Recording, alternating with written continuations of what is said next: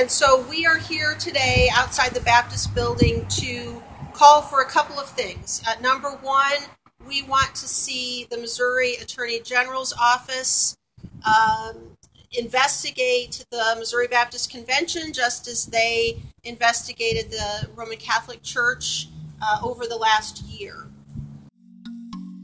Welcome to Baptist Without an Adjective, a podcast of Word and Way. I'm your host, Word and Way editor and president, Brian Kaler. On this program, we'll hear from Baptists from across the denominational, ethnic, national, and ideological lines that too often divide us. At Word and Way, we've been informing and inspiring Baptists since 1896. Learn more about us at wordandway.org. This episode is sponsored in part by the Cooperative Baptist Fellowship. The Cooperative Baptist Fellowship is a network of people and churches working together to spread the hope of Christ. For more than 25 years, CBF has been driven by its mission to serve Christians and churches as they discover and fulfill their God-given mission. Join the fellowship at work in long-term global missions in more than 25 countries. Join them too as they strive to form healthy congregations and support the ministers that serve them. Put your faith to action. Visit cbf.net to get connected.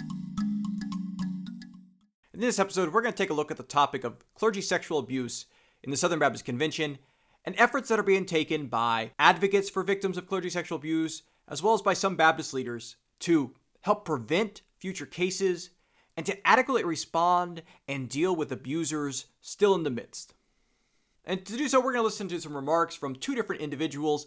Later on, we're going to be hearing from an advocate and some remarks calling on the Missouri Attorney General to investigate clergy and pastors in the Missouri Baptist Convention, something that could have some national ramifications.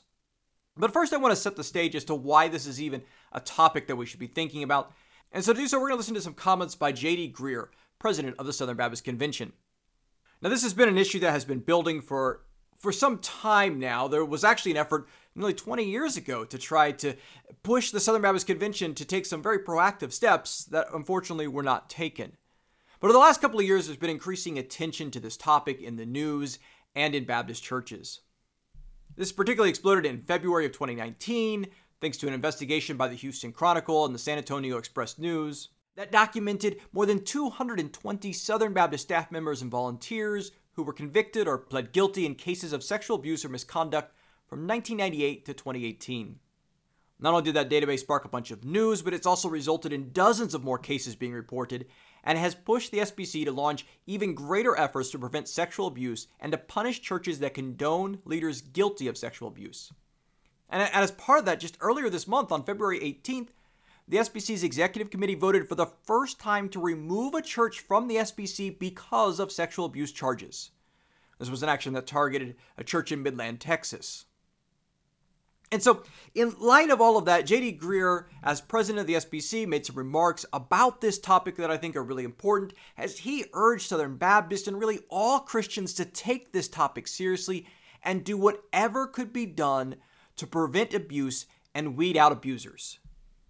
So here are some of his remarks in June of 2019 at the Southern Baptist Convention's annual meeting in Birmingham, Alabama. You know, the problem of sexual abuse in the Southern Baptist Convention did not begin in February with the publication of an article in a newspaper. We know that survivors and advocates have been calling our attention to this for years. And many have showed great courage in doing so, honestly, courage that they should not have needed to show. I will say that over the last year and being in lots of conversations about this, I know that for most Southern Baptist pastors, the idea that their church might harbor an abuser is horrific. Almost every Southern Baptist pastor that I know got into the ministry to serve and to protect God's people. And they are heartbroken by this. Yet still we are here. And we are horrified at the reports of this happening, and we are horrified at the complacency of some of those who knew that it was happening and did not do what it took to cause it to cease. And so at our annual meeting last year, Philip Bethencourt of the Ethics and Religious Liberty Commission, he and I talked about him making a motion from the floor to ask the president to form a task force to address this crisis. And so being elected president, that group was one of my first acts. Appointing that group was one of my first acts. For months, this group, which consisted of leading experts in abuse prevention and care from around the country, listened to scores of victims and advocates, as well as partnering with Southern Baptists at all levels of our convention, working tirelessly to develop tangible steps to engage this issue of abuse. Little did we know when we formed this group in July that our Southern Baptist world would be rocked in February of this year by the in-depth reporting of the Houston Chronicle, which documented decades of abuse involving more than 200 abusers and 700 victims. More recently, the Chronicle captured the stories of several survivors who were victimized even by some of our own international missionaries. Furthermore, Lifeway's recent research survey on abuse uncovered that 1 in 10 churchgoers under the age of 35 have left a church because they felt abuse was not being taken seriously. So as Southern Baptists, we need to be honest with ourselves and recognize that we have failed in a number of ways. We have failed to adequately train our staff and volunteers on the national, state, and congregational levels to be aware of and to respond appropriately to abuse. We have failed to adequately care for survivors of abuse. We have failed by not taking disclosure seriously enough and by not easily enough believing the survivor. We have failed consistently to report abuse to civil authorities. We have failed by glossing over the behavior or the language of political, institutional, and congregational leaders when their behavior and their language glorified the mistreatment of women and children. We have failed by misusing church autonomy. Church autonomy is a precious Baptist doctrine, but it is no excuse for inaction. Southern Baptist polity has never precluded accountability. And let me hasten to add here that this is not to dismiss the many Southern Baptists who have acted in exemplary ways in responding to sexual abuse. Over the last year, we have heard countless stories of Southern Baptist leaders who have handled these issues in exemplary ways. But still, I think we can agree that there is more that we could have and that we should have done as a convention of churches. Finally, we have failed by tolerating unbiblical views on grace and forgiveness that allowed an abuser a second chance to prey on the vulnerable. Christian teachings on grace and forgiveness never mean covering up sin in ways that expose others to harm.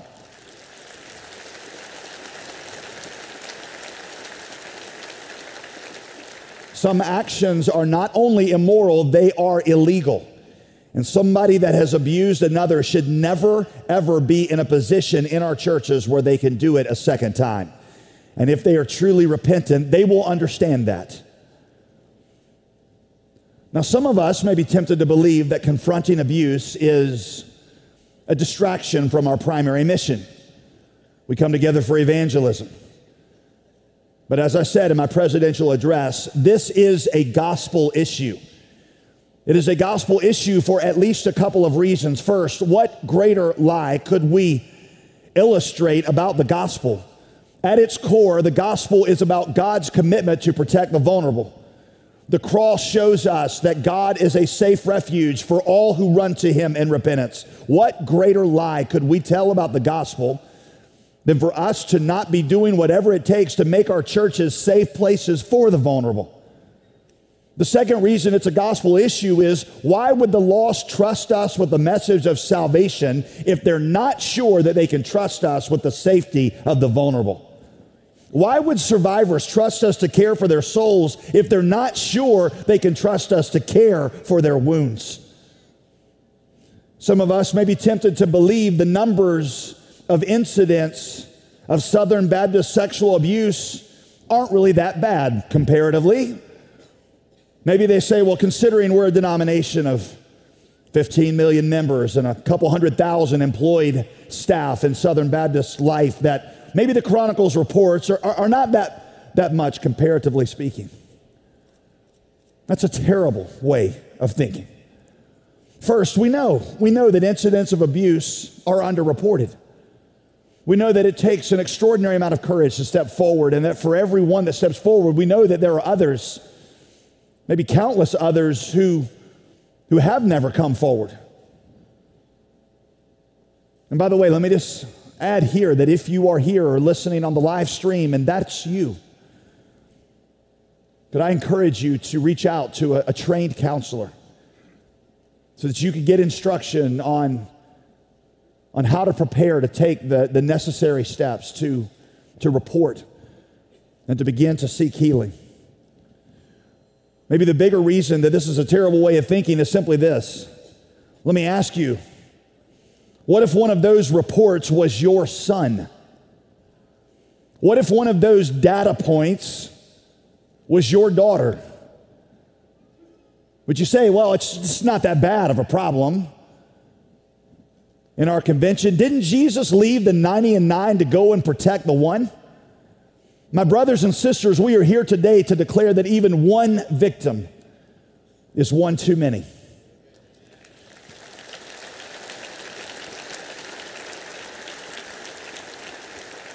Some may be tempted to say, well, our church hasn't been guilty of this, and so going through this Carrying Well challenge and the things that you're putting forward, this just feels too cumbersome for us. It's not really a problem at our church. First, only a fool would look at the numbers and say, yeah, this can't happen.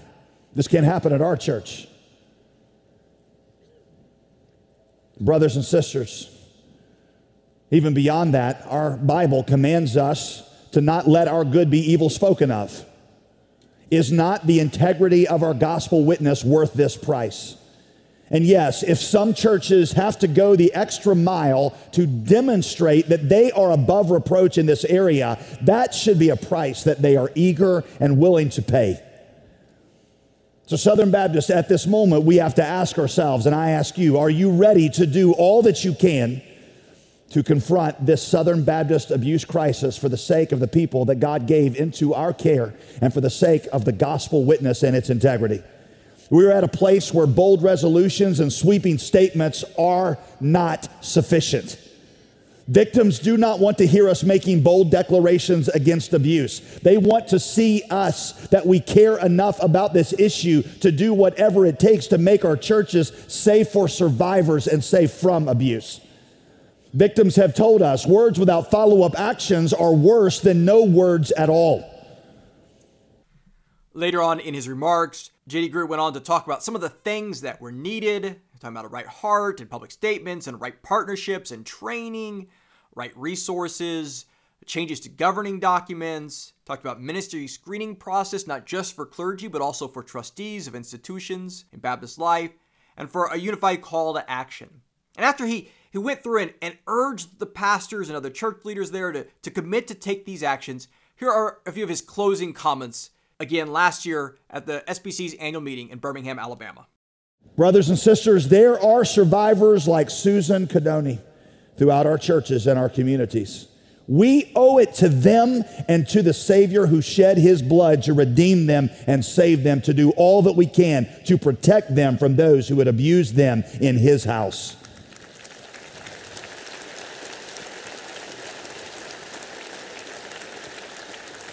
Jesus said to the Apostle Peter, if you love me, feed my sheep. Take care of my sheep. This is the moment for us to love our Savior and to serve his children. Southern Baptists, we cannot change our past. We cannot change our past, but we can shape our future. May God enable us to protect his sons and daughters for the sake of the gospel. Let's pray together. We'll be right back, but first, I want to let you know about a couple of special offers from Word and Way magazine. You enjoy the podcast, but if you're not a subscriber to our award-winning monthly magazine, you really are still missing out. And I want to make it easier for you to try it. $9.95 for 1 year, that's 50% off. All you have to do is go to tinyurl.com/WWOffer. That's tinyurl.com/WWOffer and try out our monthly magazine, and I think you're going to really enjoy it. And for those of you who are subscribers, thank you. If you would like to help some of your friends at your church also subscribe to Word and Way, we have an offer for you as well. We'll send a bundle of issues from 1 month that can be distributed for free at your church so that other people can check out Word and Way and see why they too should want to subscribe. And all you have to do is go to tinyurl.com/wwbundle, and we will send that free bundle to your church to be distributed. That's tinyurl.com/wwbundle. Now here's the rest of our conversation. The topic of clergy sexual abuse in the Southern Baptist Convention and in other denominations is clearly a timely and important topic. There have been issues and cases across the country. But the next audio we're going to hear deals with a case that has come back into the news in Missouri. Over the past week, there's been a lot of attention to a 2005 case in which youth minister and music minister Sean Davies was convicted on charges of statutory sodomy, sex with a minor, and sexual abuse stemming from allegations involving at least 13 boys at 4 churches. He went on to serve time in prison in both Kentucky and Missouri, and at the time of his arrest, he was the music and youth minister at First Baptist Church in Greenwood, Missouri. And he had been hired there by the pastor Mike Roy. They had gone to seminary together before that at Southern Baptist Theological Seminary in Louisville, Kentucky.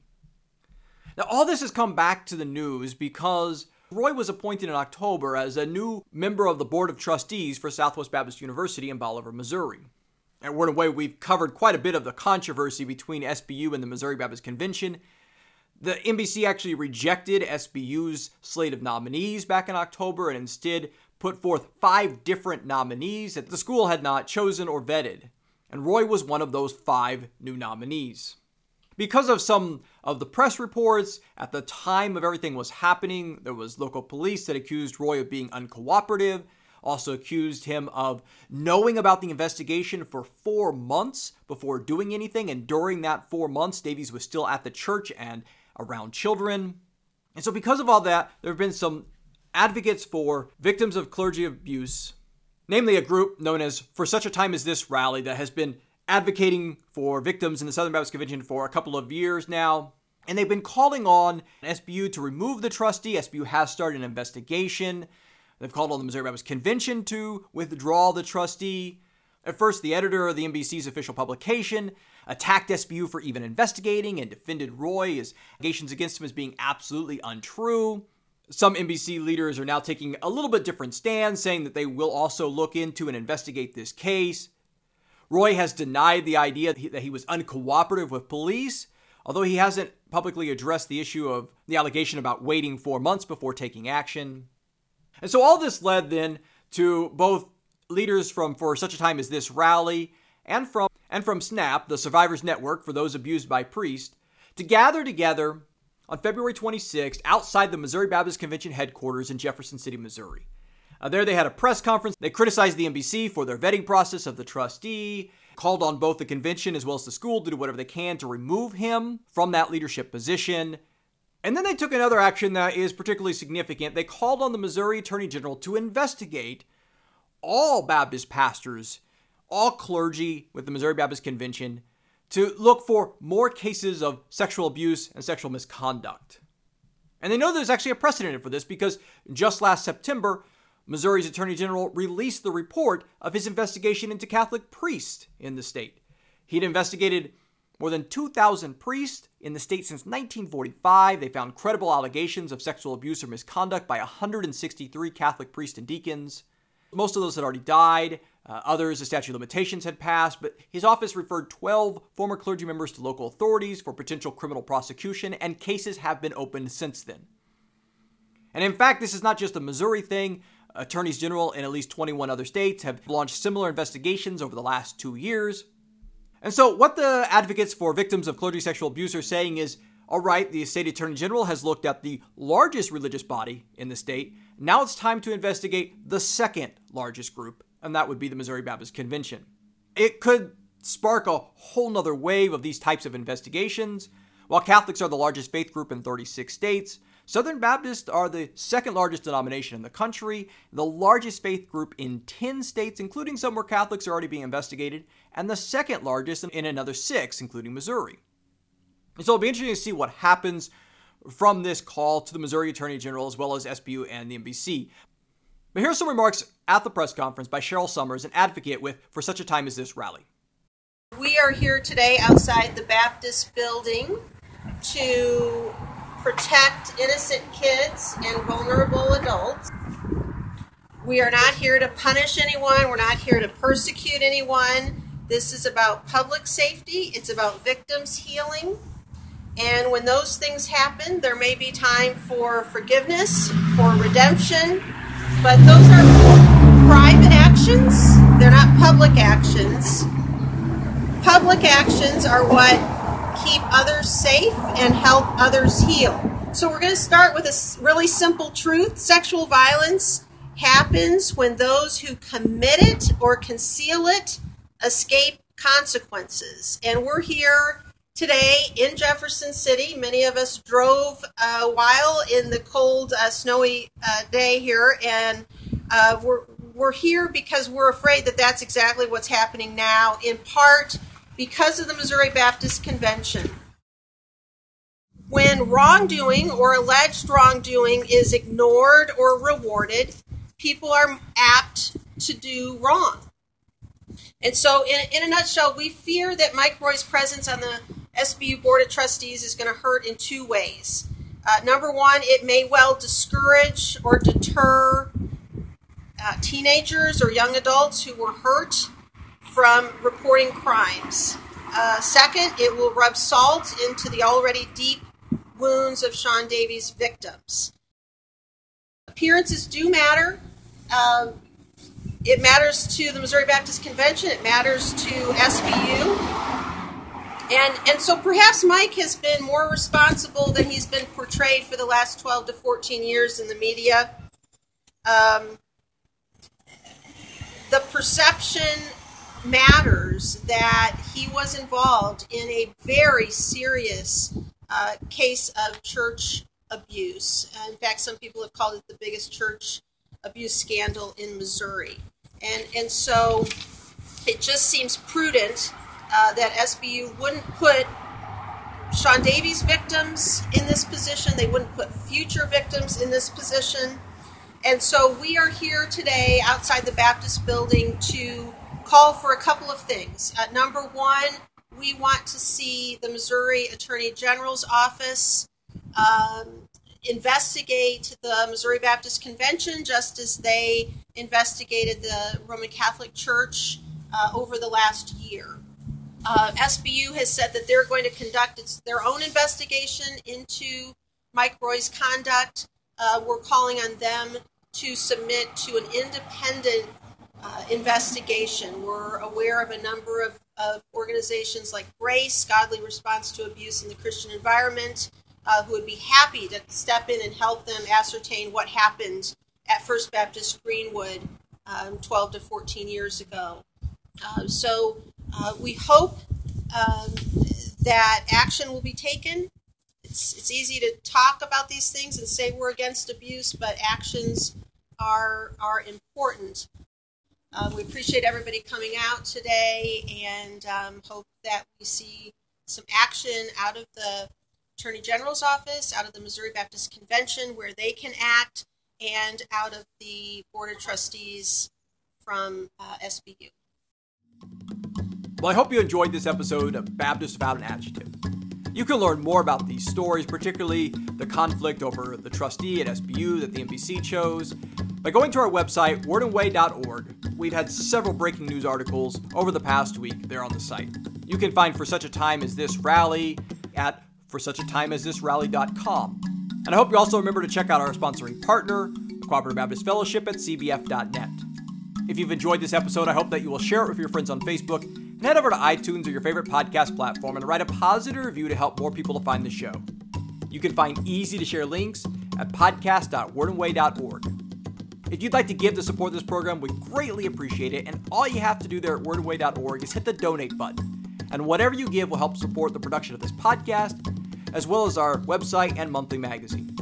And speaking of that magazine, don't forget those special offers. You can get your first year for just $9.95, 50% off at tinyurl.com/wwoffer. Or you can get a free bundle of copies of one issue for your church to be distributed at tinyurl.com/wwbundle.